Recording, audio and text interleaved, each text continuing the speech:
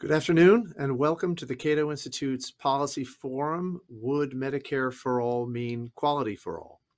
I'm Michael Cannon. I'm the Director of Health Policy Studies here at the Cato Institute. And the debate over whether to expand Medicare from covering 66 million elderly and disabled U.S. residents to covering more or all of the 330 million residents of the United States has heretofore focused almost exclusively on cost. Is Medicare more efficient than private insurance? Would Medicare for all reduce overall health spending? The debate has paid very little attention to the effect the Medicare program has had and that Medicare for all or other expansions of Medicare might have on the quality of healthcare. My colleague Jacqueline Pahida and I authored a paper that aims to remedy that oversight. This forum takes its title from the title of that paper, Would Medicare for All Mean Quality for All? How public option principles could reverse Medicare's negative impact on quality. The paper is available now on the Social Sciences Research Network website. It'll be available in the coming weeks in final form in the Quinnipiac Health Law Journal. And that paper will serve as a springboard for our discussion of Medicare and its impact on healthcare quality. To help us explore this question, we're very pleased to have two guests with us. First is Matthew Fiedler. Matthew is a fellow in the Economic Studies program at the Brookings Institution and at the University of Southern California Brookings Schaefer Initiative for Health Policy. He is a past chief economist at the Council of Economic Advisors. He has a PhD in economics from Harvard University and is author recently of the article Designing a Public Option That Would Reduce Healthcare Provider Prices through the USC Brookings Schaefer Center. Matthew, welcome. Thanks for having me. Our second guest is David Muhlestein. David is the Chief Research and Innovation Officer for Health Management Associates. From Ohio State University, he holds such varied degrees as a PhD in Health Services Management and Policy, a JD, a master's in health administration, and some random master's degree in, I don't even know what the other master's degree is, David. You'll have to tell us what that is. He is author also recently of the Health Affairs article, Medicare Advantage for All, Not So Fast, which he co-authored with Ken Terry. David, welcome. Thank you. Great to be here. It was public health, by the way. Public health, so I'm an additional master's degree in public health. All right, so we are going to be discussing that article as well as the topic of quality in healthcare and the Medicare program. We invite your questions. We hope you will ask any questions that come to mind. You can ask them through your favorite social media platform, Facebook, YouTube, Twitter, or the Cato webpage if you're watching us there. Just please use the hashtag Cato Health, and then we'll be able to pick up your question and hopefully get it answered. So I will get us started. I'll get this discussion going. A lot of people find the Medicare program very comforting. It subsidizes healthcare for the elderly and disabled, subsidizes their healthcare very heavily. It covers a broad range of doctors and hospitals. Some think it's been such a success, they want to expand it to cover all 330 million U.S. residents, and even to prohibit private insurance, including the Medicare Advantage plans that currently cover more than 40% of Medicare enrollees. But there are problems not only with Medicare for all, but with the Medicare program as it exists today.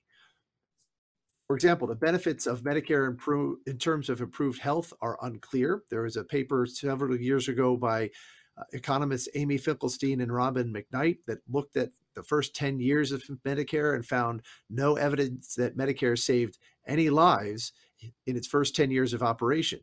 On top of that, there's a large literature that shows Medicare has had a negative impact on healthcare quality. Medicare purchases medical care according to a single one-size-fits-all set of payment rules, which inevitably rewards some forms of low-quality care and discourages many quality improvements. To give an example of how Medicare pays more for low-quality care and less for high-quality care, there have been innovations that providers have developed. Providers like Intermountain Healthcare, Duke University, and providers in Bellingham, Washington, who improved the treatment of pneumonia and congestive heart failure and diabetes.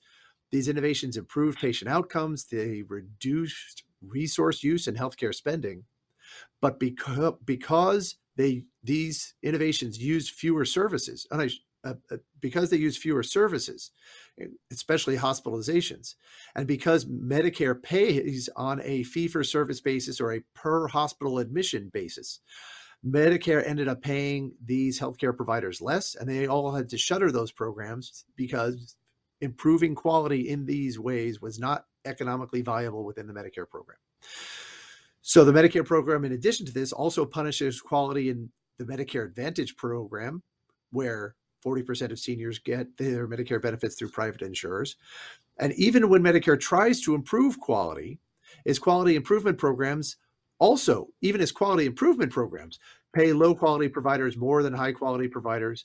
They award quality bonuses to low quality hospitals and mediocre health plans. And often they have no effect on the underlying quality trends. So sometimes when we hear that these programs have improved quality, what has actually happened is they have they're taking credit for the sun rising. I'll give an example of this. There is this is a chart that the Medicare Payment Advisory Commission put together for measuring risk-adjusted mortality in conditions covered by one of Medicare's quality improvement programs. It shows that that indeed mortality fell for the conditions covered by that program, but they were already falling before that program took effect. And the reductions in mortality were just a continuation of those prior trends. And this was also the case with conditions that were not covered by this quality improvement program. 30-day risk-adjusted mortality was falling for those conditions as well. And so we can't really credit Medicare's quality improvement programs with those quality improvements. Those were taking place prior to Medicare trying to do something to improve quality in these areas. And there's really no evidence that Medicare is improving on what the quality of care that would be delivered in the absence of those programs. On top of that, Medicare doesn't even care enough about quality to measure it in a meaningful way, something about which the Medicare Payment Advisory Commission complains year after year without any resolution. So the biggest problem with expanding Medicare, either in whole or in part, is really not how much it would cost. The bigger problem is that it would expand Medicare's negative influence on the quality of care. Now, fortunately, there is a way to improve quality in Medicare. My co-author, Jacqueline Pahida, and I argue that applying public option principles to the Medicare program could deliver a lot of the quality improvements that researchers believe are possible and necessary within the program. The idea of a public option is you have a government health plan that competes with private insurers on a level playing field. Usually advocates propose that for the under 65 population, but applying those principles within Medicare would allow for greater experimentation with quality improvement, allow for greater experimentation with different payment rules, different ways of delivering health care, and different quality improvement initiatives. And Medicare is really a better candidate for the application of these principles than the private market for people under age 65 is. There really already is a public option within the Medicare program. Seniors can choose between the traditional Medicare program or private insurers that participate in the Medicare Advantage plan. You have a population that's already accustomed to making that choice. And Medicare has both the model and the tools to create the most level playing field possible. The model I'm talking about here is the Social Security program, and the tools include the risk adjustment program that Medicare currently uses to adjust the amount of money that private insurers get for covering Medicare patients to reflect the risk of those individual patients. Medicare can use that in order to use those tools in order to level the playing field between traditional Medicare and private Medicare Advantage plans in a way that allows for maximum experimentation with quality improvement. So having said that, I'll turn to Matthew Fiedler right now, ask for his initial thoughts, and then we'll get the same from David Muhlstein. Matthew?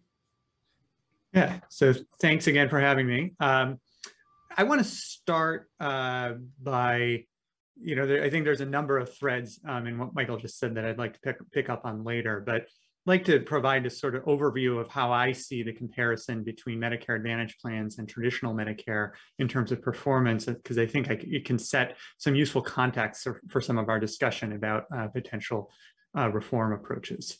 So I'm going to start with their performance on utilization, which is where I think there's the strongest case that MA plans are doing better than traditional Medicare right now. So my best guess, based on the literature, particularly work by Vill-Curto and colleagues, said MA has about a 10% utilization advantage after adjusting for health status differences. That's a big number, but there are also some flies in the ointment. Some of that reduction seems to be of low value or avoidable care, which is one of the things that Michael's paper points to as evidence of higher quality in MA. But a lot of that reduction also seems to be care that looks like pretty high value. So it seems like that MA plans are reducing utilization, but it's potentially a pretty blunt instrument. The other thing is that while we don't exactly know how MA plans achieve reductions in utilization, it's likely that things like narrower networks and the greater use of prior authorization and similar tools are playing an important role. Those are tools that can create hassle costs for patients as well as administrative costs for both providers and insurers themselves. So, if I'm forced to guess, my bet is that the utilization reductions achieved by MA are a net positive, but the net social benefits of those utilization reductions are probably a lot smaller than the 10% gross reduction in utilization. I think it's also important to note that there are places where MA plans are pretty clearly destroying social value, and that's reflecting their tendency to invest in activities that may be privately profitable, but not socially valuable. So for example, MA plans invest a lot of effort in capturing enrollee diagnoses so that they can get larger payments from the government via the Medicare Advantage risk adjustment system. Exactly how large those administrative costs are is not entirely clear to me, but whatever they are, they're just pure social waste. MA plans also seem to craft their benefit designs to particularly appeal to healthier enrollees. That's probably at least part of the reason that we often see somewhat narrower networks in MA. It seems to be a successful strategy. MA plans seem to be successful in attracting healthier enrollees than traditional Medicare, even after risk adjustment. Where benefit design decisions are being driven by selection rather than by the costs and benefits of different types of care, that's likely to be a social loss. And then I think there are places where MA plans are actually doing pretty well, but where they depend in an important way on the Medicare program's regulatory framework to achieve their success. So I think constraining provider prices is a case in point. As an empirical matter, MA plans pay doctors and hospitals almost exactly what traditional Medicare pays for the same services. And that's a pretty far cry from what we see from private insurers outside of the Medicare program. In the broader commercial market, insurers pay around twice what Medicare pays for inpatient services on average. Probably they pay somewhat more than that for outpatient facility services, and maybe on the order of 140% of what Medicare pays for physician services. I think there's some room for debate about what features of the Medicare policy landscape allow Medicare Advantage plans to negotiate prices that are so close to traditional Medicare, even when the same insurers are often negotiating much higher prices in their other service lines. It could be competition from traditional Medicare. It could be the fact that out-of-network prices in Medicare Advantage are capped by regulation at traditional Medicare rates. It could be some combination of the two. But what I don't think there's much doubt about is that MA plan's success in negotiating prices that are competitive with traditional Medicare fundamentally depends on the Medicare program's regulatory structure. So I think my bottom line is that as we talk about the role that private plans should play in the Medicare program, we need to be clear-eyed about the fact that MA plans have some strengths, but also some real weaknesses, and that keeping those weaknesses from doing damage is likely to require situating MA plans within a pretty robust regulatory framework. Okay, thank you, Matthew. David.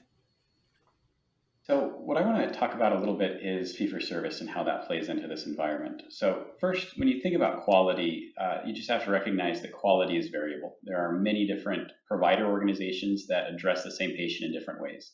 You go and ask any physician what they were doing, and they'd say we're following best practices and doing what's best for their patient. And yet you'd ask 3 different patients or physicians and get 3 different answers on the best way to treat them. And so the outcomes are going to be different. And we've seen that consistently. This is the Dartmouth Atlas type work, but we've seen this through hundreds of studies through the years, is that quality varies across the country and how outcomes are rendered. that is strongly driven by the provider. That's the provider who is treating the patient. And when you talk to these providers, they say that it doesn't matter who's paying them. They say that it could be Medicare, it could be Medicare Advantage, it could be commercial, but they're going to all treat their patients the same. Now, when you look at this empirically, there might be some variation on the margins, but by and large, they really are tend to be relatively consistent across their patients. If somebody needs a knee transplant or knee replacement, whether they're being paid for by traditional Medicare or Medicare Advantage or Medicaid or anyone else, the surgery will be done in approximately the same way. And so I think that's the first thing we have to think about, is that the payer has an influence on quality, but they don't have a driving influence on quality. That's going to be the incentives for the individual provider. The challenge that I view is that most of American healthcare is still driven by a fee-for-service model. Now, traditional Medicare is set into statute that it's going to be a fee-for-service model, but most of Medicare Advantage plans, most of managed Medicaid plans, and most commercial plans continue to use fee-for-service or some variation of fee-for-service. This incentivizes people to optimize the volume of services that they're doing. I think of this as a capacity-focused mindset. The incentive is to build capacity around well-reimbursed services, fill that capacity, and crank through them as quickly as you can see. And that's why we see across the country growth in cardiac specialty hospitals and ambulatory surgery centers and oncology treatment centers, because those are well-reimbursed. They're not tied to the outcomes that are being generated. And it's hard to do that, particularly because at the very basic structure of fee-for-service, it's not concerned with the health of the population, and it's not concerned with the outputs. It's all about what the inputs are going into the system. And Medicare adopted that because that's what Blue Cross and Blue Shield were doing at the time, and they kind of formalized that back in 1965. But it hasn't gone away. There are a handful of what I would consider true prepaid capitated health systems out there that are managing care differently, but they are by far the exception. And so when we think about what the challenges are that Medicare brings to the table in terms of incentivizing that, I think we need to recognize that most other health plans, including most MA plans, are in that same boat, where they're not focusing on something other than traditional, than some variation of fee-for-service. Now, that doesn't mean we can't improve quality, and we certainly should improve quality. But when we look at overall what's driving healthcare, with the variability of quality that exists, I actually would argue that the cost is the more important side of it. And so when we're looking at things from a policy perspective, yes, we want to incentivize quality, and we need to be able to do that. But by and large, I think that the cost side is even more important than the quality side that we need to be trying to ratchet down. We can get more into that as we discuss things. So, Michael, I'll let you direct our conversation. Okay, so a lot of topics came up. Let me ask you about this, because I think it speaks directly to what you were talking about there, David. One of the theses in our paper is that there is no perfect payment system. We call it the siren song of the perfect payment system. Any way of paying, because healthcare is so complex, it's so hard to know whether what the doctor did led to a good outcome, did lead to a bad outcome. There's so much uncertainty involved that and measuring quality and measuring outcomes is in most cases so costly that it's very hard to reward outcomes at the physician or patient level. Healthcare providers usually pay based on fee-for-service or based on a capitated payment system or some hybrid, and any of these payment systems is going to reward some forms of quality and actively punish other forms of quality. So and that's one of the main theses of the paper. We take that hypothesis and then apply it to Medicare and say, well, one of the reasons we have so much overutilization in Medicare is because Medicare pays on a fee-for-service basis, and fee-for-service rewards more utilization. And one of the reasons there are so many medical errors in the United States is because not just the Medicare program, but also the tax exclusion from employer-sponsored insurance all encourage fee-for-service payment, which creates disincentives for providers to invest in processes that reduce medical errors. What do you make of that hypothesis that every payment system is going to improve is going to reward some forms of quality and punish other forms of quality, and that therefore what you need is competition between them, between all payment systems, in order to promote all dimensions of quality. I certainly agree that every payment model has its limitations, and there's not a perfect one that's going to address everything that we're interested in. I think that what is a really important part of this is that we need to better understand what quality is and understand what those outcomes are of interest and how we're both measuring them and how we're trying to improve them. Costs are straightforward. Everybody can understand costs and how much we're paying for something, but it's really tricky when you're looking at the quality side of it. I'll just give a few examples of this. When you're looking at quality metrics, there could be structure, process, and outcomes type metrics. Structures are things like nursing ratios, and process measures are like percent of your patients that received a prophylactic antibiotic prior to a surgery. I mean, those are things that may ultimately lead to what people really care about, and they may not, and that's the outcomes. The outcomes, though, are broad. One outcome could be patient satisfaction. It can say if people are satisfied with their care, if they had a great doctor, that's all that matters. They might be a lousy doctor, but they had great bedside manners, and that's sufficient. Other outcomes could be things like clinical outputs, or clinical endpoints. Did you improve the ejection fraction for your heart failure patients? It could be things like moving more functional type things. So are somebody able to now walk up a flight of stairs without being short of breath when they formerly weren't? Or it could go down to costs and say that's an outcome as well. We're looking at the costs. The challenge is that depending on the audience, what's important varies significantly. And some people really care about, I want to have a doctor that appears to care about me, even if they are incompetent when it comes to surgery. Other people say, I don't care if the doctor doesn't know my name as long as they are really good at executing this and they're going to improve my clinical endpoints in a way that's appropriate.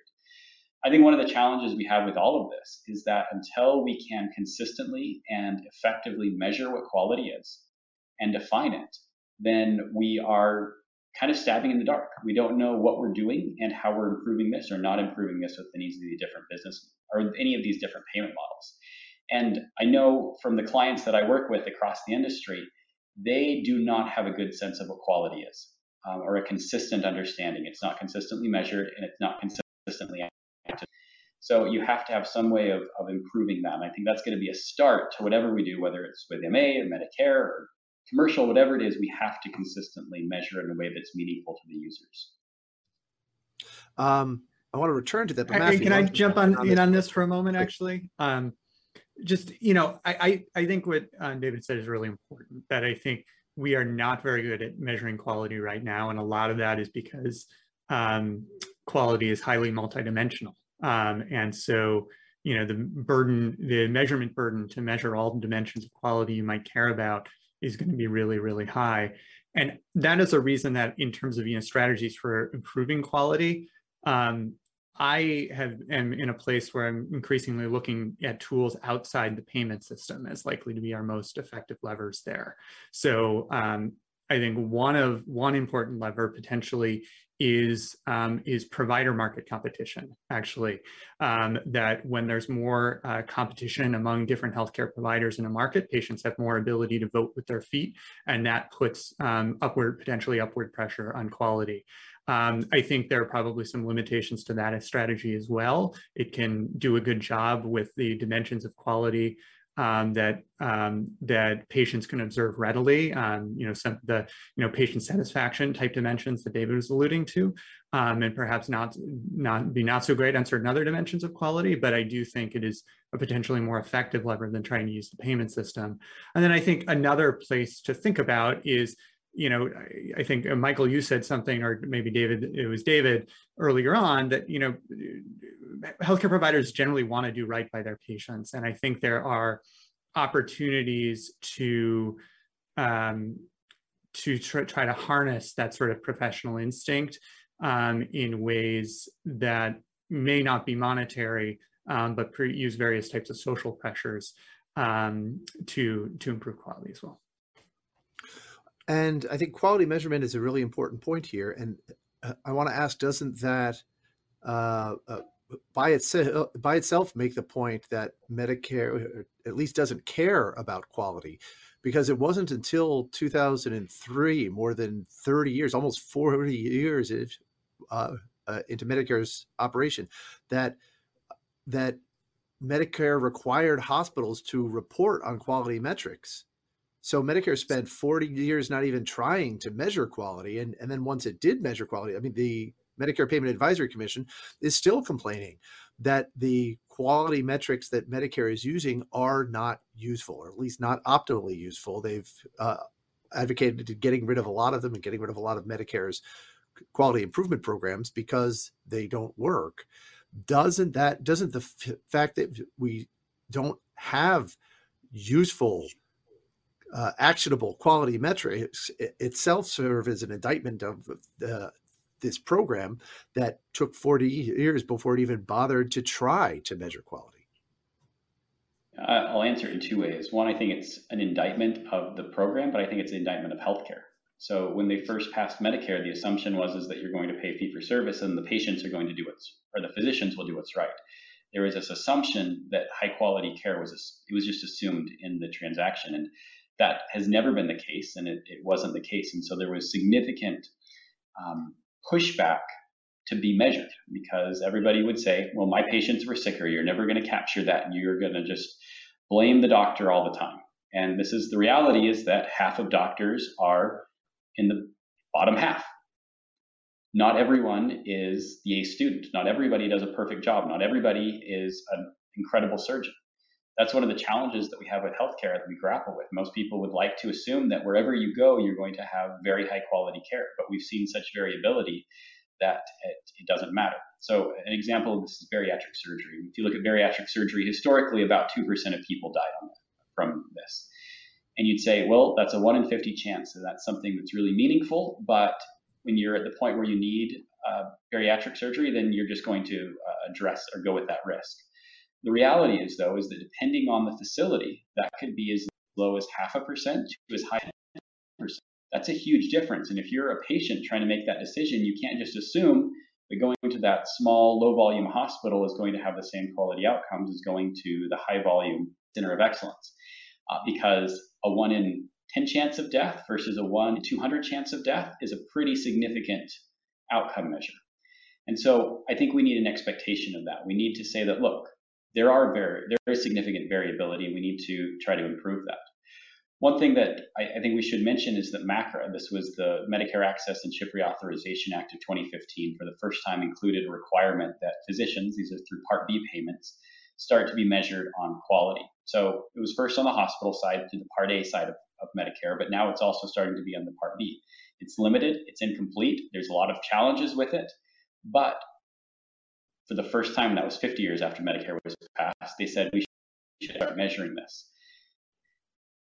Most commercial plans still are not able to do that and require additional quality measurement. And I think that is one thing that Medicare has as an advantage.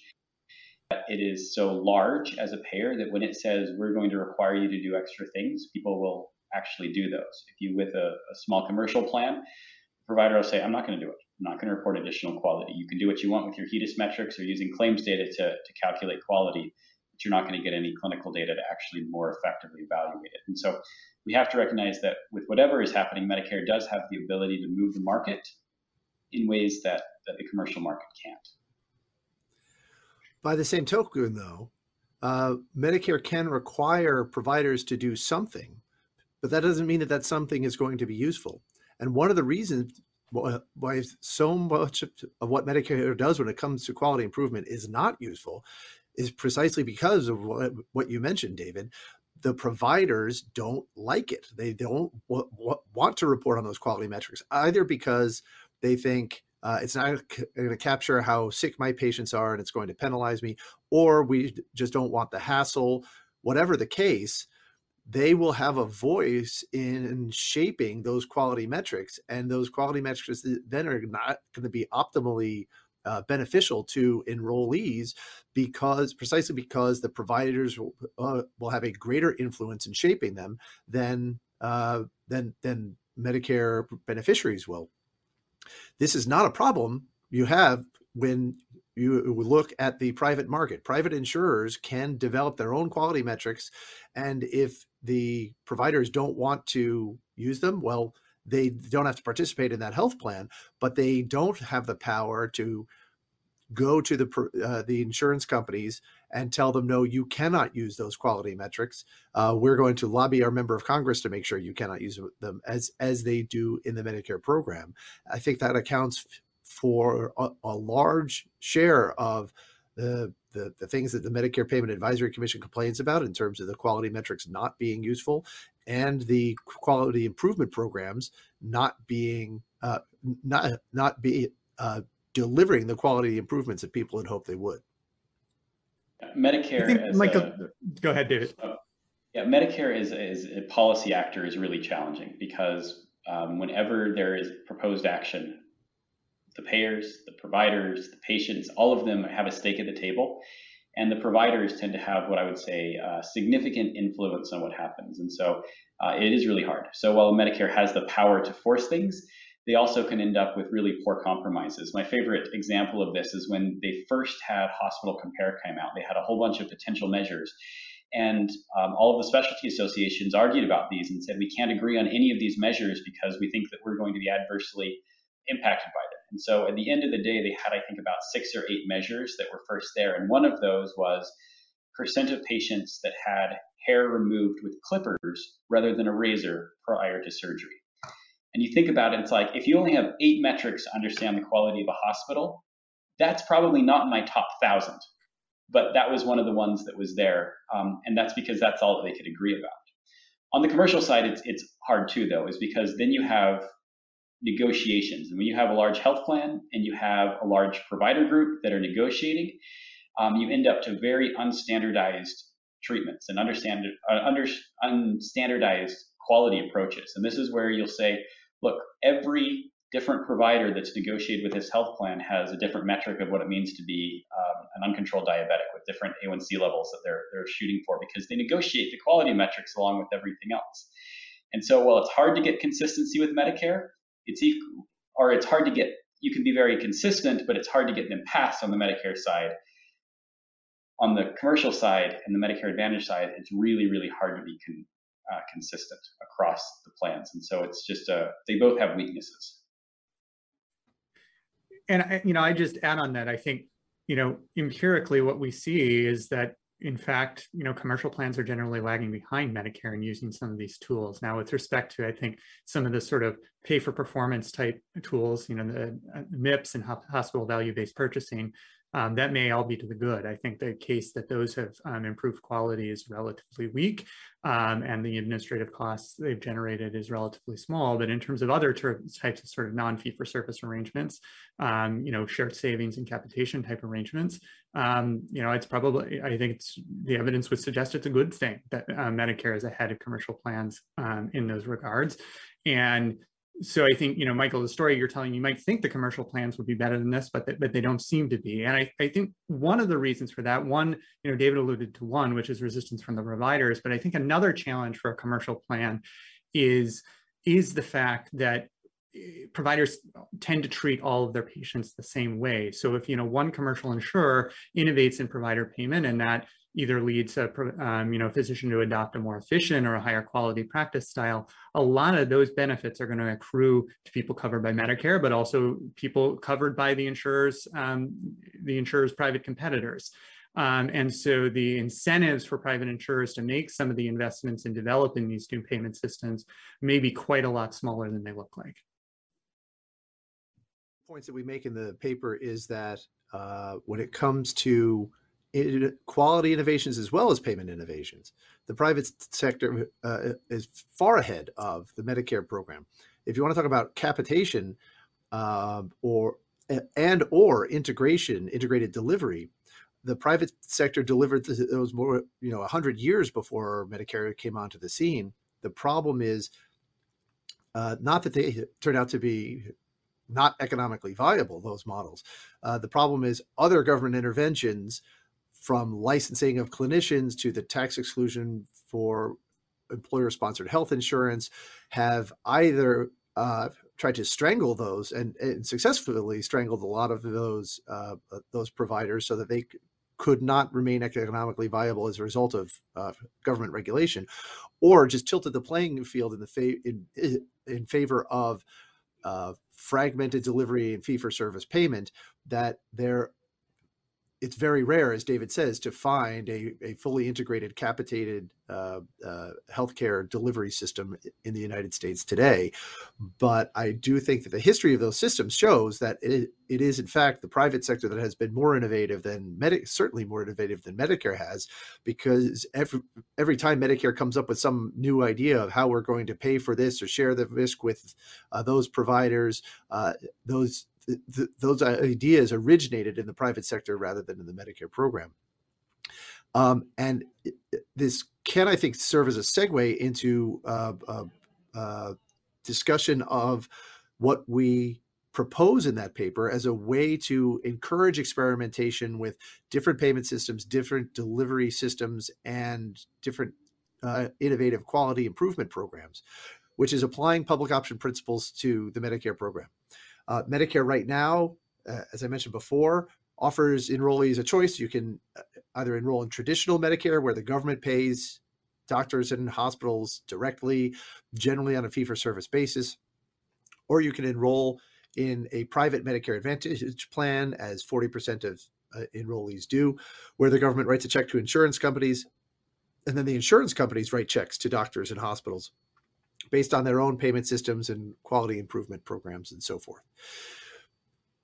The rhetoric of a public option, that public option advocates use to sell the program, is if you have competition between a government plan on the one hand and private insurers on the other, and that competition is on a level playing field, then you will get more of what consumers want, because consumers will be the ones choosing between the government or the private insurers based on the cost of those plans and whether they're delivering what consumers want.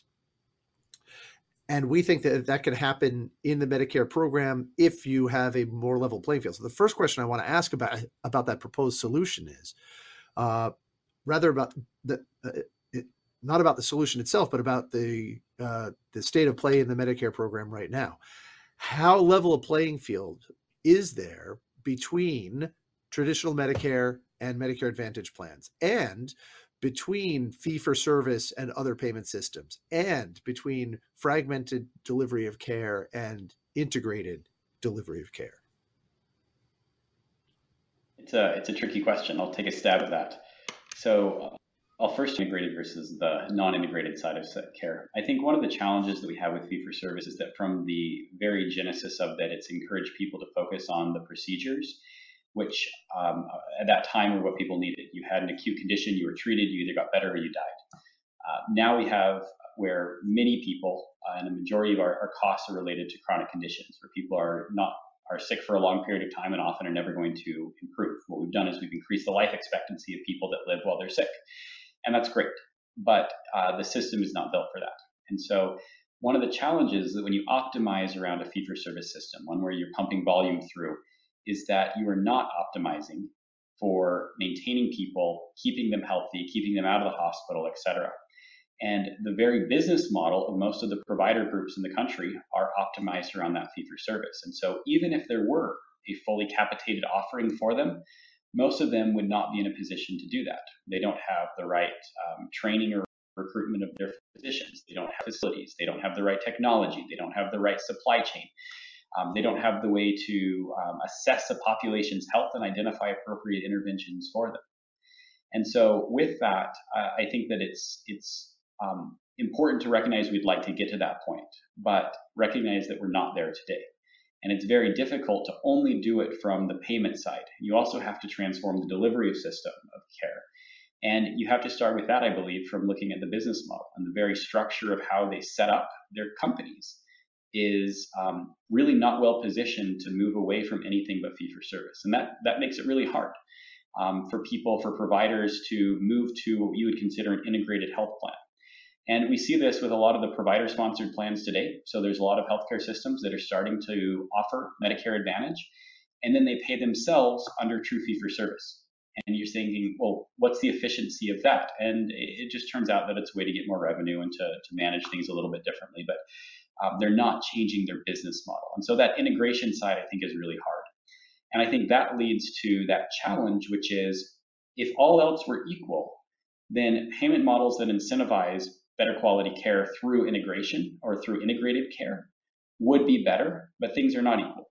Things are already heavily tilted towards almost all providers sticking with fee-for-service, whether it's through Medicare Advantage or traditional Medicare or through the commercial side.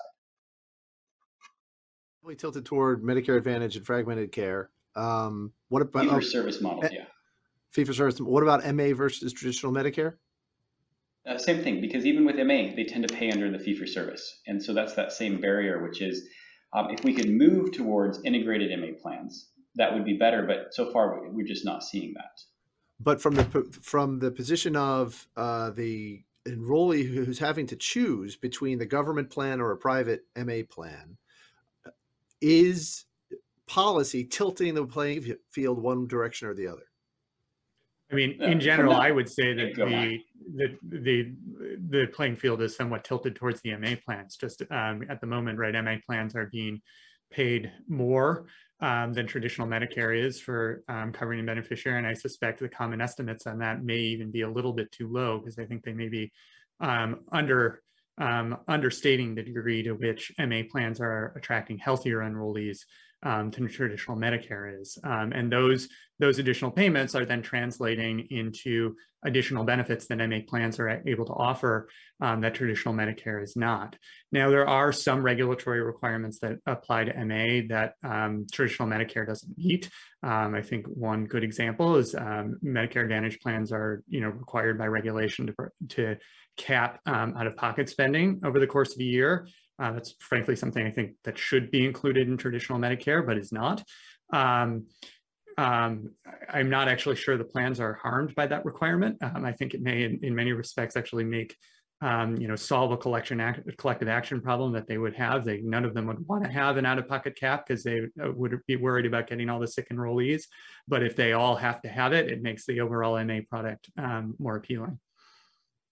So I agree that in general, Medicare Advantage or Congress tilts the playing field in favor of Medicare Advantage because enrollees, almost all enrollees, get a larger subsidy if they enroll in Medicare Advantage than through the traditional Medicare program. There does appear to be one group of enrollees that does better under traditional Medicare, though that's very high cost enrollees. There is evidence to suggest that they can increase their subsidy dramatically. We talk about it in the paper, I think $25,000 in some cases, by switching from a Medicare Advantage plan into back into traditional Medicare once they have a very high cost illness. That's because I think of the utilization controls that you discussed earlier, and traditional Medicare doesn't use those. And I think one cause we identify in the paper is that Medicare imposes on Medicare Advantage plans what we call community rating price controls. And even though they use risk adjustment to try to mitigate the perverse incentives that those price controls create, there are still incentives that Medicare creates for Medicare Advantage plans to restrict access to care for the sick in a way that is not efficient, in a way that that would reduce the quality of their coverage and possibly even threaten their health.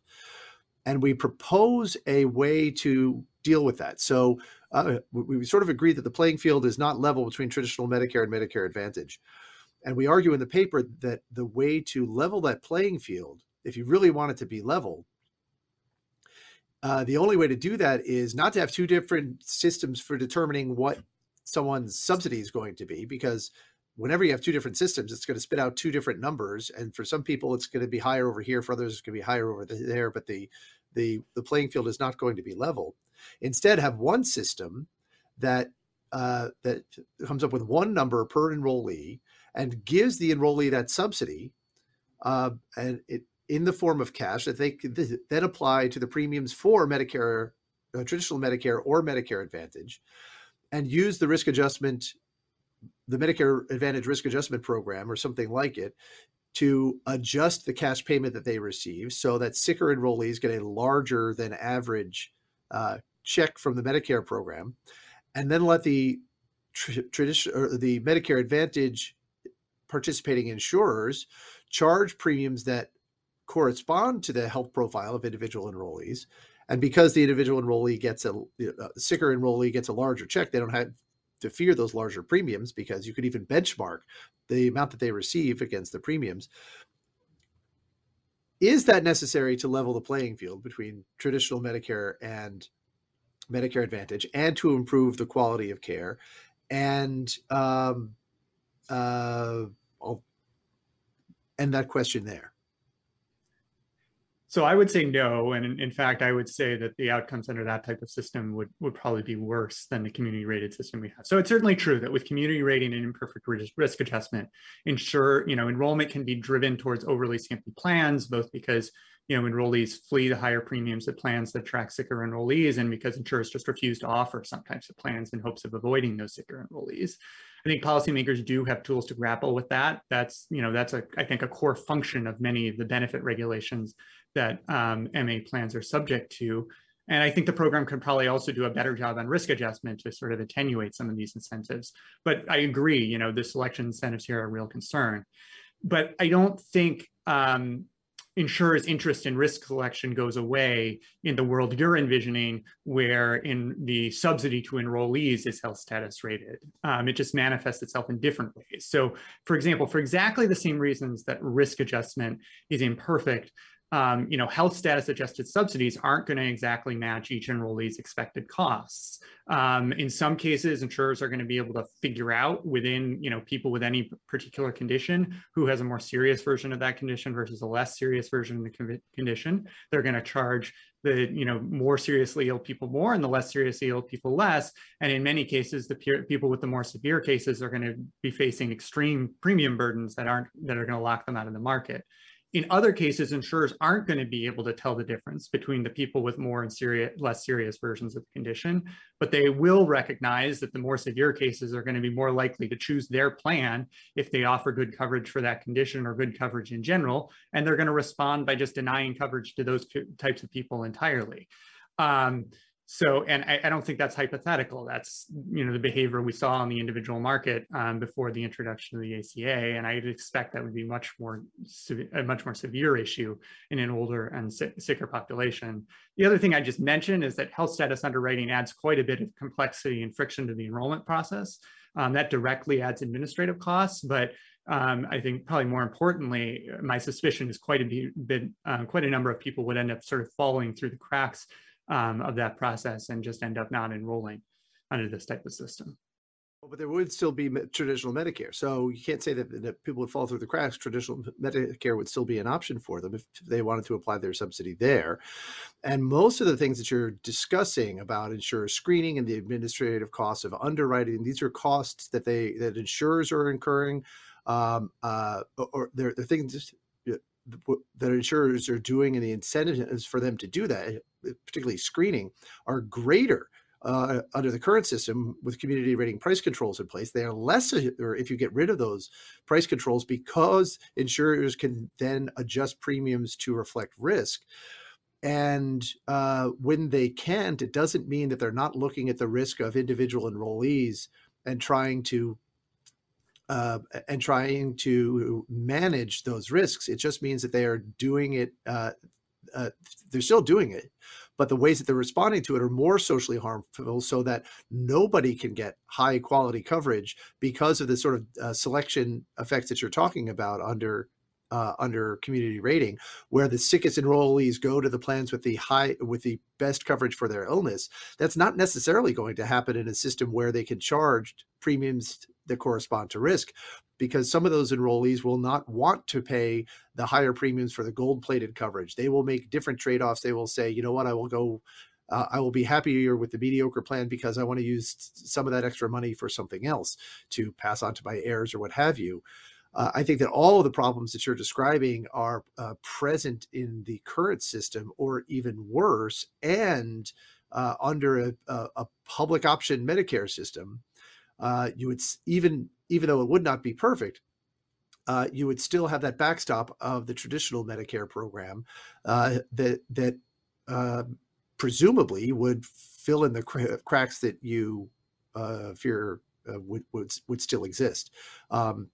David, did you want to? I'll put the same question to you that I put to Matthew before. Would that sort of a system with risk-adjusted cash payments to Medicare enrollees that they can then use to choose from a menu of of risk-rated plans, is that necessary to level the playing field between traditional Medicare and Medicare Advantage plans? I think the challenge with this goes back to the idea of imperfect information. And let's pretend that we could get it generally accurate with risk adjustment, which is a large hypothesis. But if we were able to do that, you would still have to have the beneficiaries in a position that they could make legitimate trade-offs across the plans. And I'm just not convinced that that's the level that beneficiaries are well positioned to make these trade-offs. I was trying to figure out network size and copay deductible type premiums and maximum out of pockets and sort of things. It's really difficult to do that, particularly far in advance. Where I think competition could be better targeted is creating models where you have the providers themselves that are providing the care. And this is where people are in a better position to choose among providers and say, I want to get all of my care from health system A versus health system B, than they are trying to choose between two nebulous healthcare plans, which they don't really understand. And so if I were going to try to move towards a consumer incented decision making, maybe they do have risk adjusted premiums that are going with them, but I would want them to be choosing at provider group levels that are meaningful and responsible for the care that they're going to be provided, not at the plan level. And I think that's the challenge that I've seen with all of these models, is that when people are making the decisions on the plans, it's typically based on price. And that may or may not ultimately matter what's most to them when they get sick or if they get sick. And that's why when you see the uptake of Medicare Advantage right now, it's disproportionately being driven by dual eligibles. So the poorest of the poor, and they're the ones that do it because you say, look, it's going to be less out of pocket to you. And so the entire decision is based on the upfront cost as opposed to what they may ultimately value. And so my thought is that I like the ideas of that. I think it could make a big difference if you have some risk adjusted premium in there, but the decision is better made at a provider group level as opposed to the plan level. But isn't that one of the advantages of a Medicare program that would subsidize enrollees with cash like the Social Security program does, and then trust them to spend it? Alan Enthoven and other advocates of the Kaiser Permanente type integrated prepaid group practice model fault a lack of cost consciousness for Kaiser's inability to gain a toehold in North Carolina when it tried to enter that market years ago. There was only a small fraction of consumers in North Carolina who had a choice of health plans and a cost-conscious choice of plans. So price is where those sort of systems have an advantage, but because none of the consumers they were trying to attract, or not enough of them cared about the cost of their health insurance, they weren't able to attract enough of them to become economically viable. Doesn't that then, David, prevent the lack? Doesn't a lack of cost consciousness create an obstacle to those sorts of health plans, and therefore consumers making a selection at the level of the provider group? Because in those sorts of health plans, the plan and the group are tied together, and wouldn't making Medicare enrollees cost conscious by subsidizing them with cash or something very close to it create the opportunity for those sorts of plans to emerge, to enter new markets, and to give consumers the sort of provider level choice that you advocate? So you actually raised a really great case study that I love. So Kaiser's attempted expansion into North Carolina. One of my favorite articles, it was from 2003 from the Millbay Quarterly, called "The Rise and Fall of a Kaiser Permanente Expansion Region." Great article. For any nerds out there, they should definitely go and read this one. But it talks about some of the challenges that are there. There were regulatory challenges. There were certainly patient challenges. There were provider challenges. But ultimately, it said one of the biggest limitations was they were trying to operate under two business models. The business model of, say, an integrated prepaid group practice with employed physicians taking full risk, at the same time where they were trying to take fee-for-service payments and trying to operate under a more traditional health plan model. And it was impossible to operate them at the same time. And I think that with a lot of these things, we have to grapple with that. Most providers and most health plans were structured to do traditional payment models, fee for service.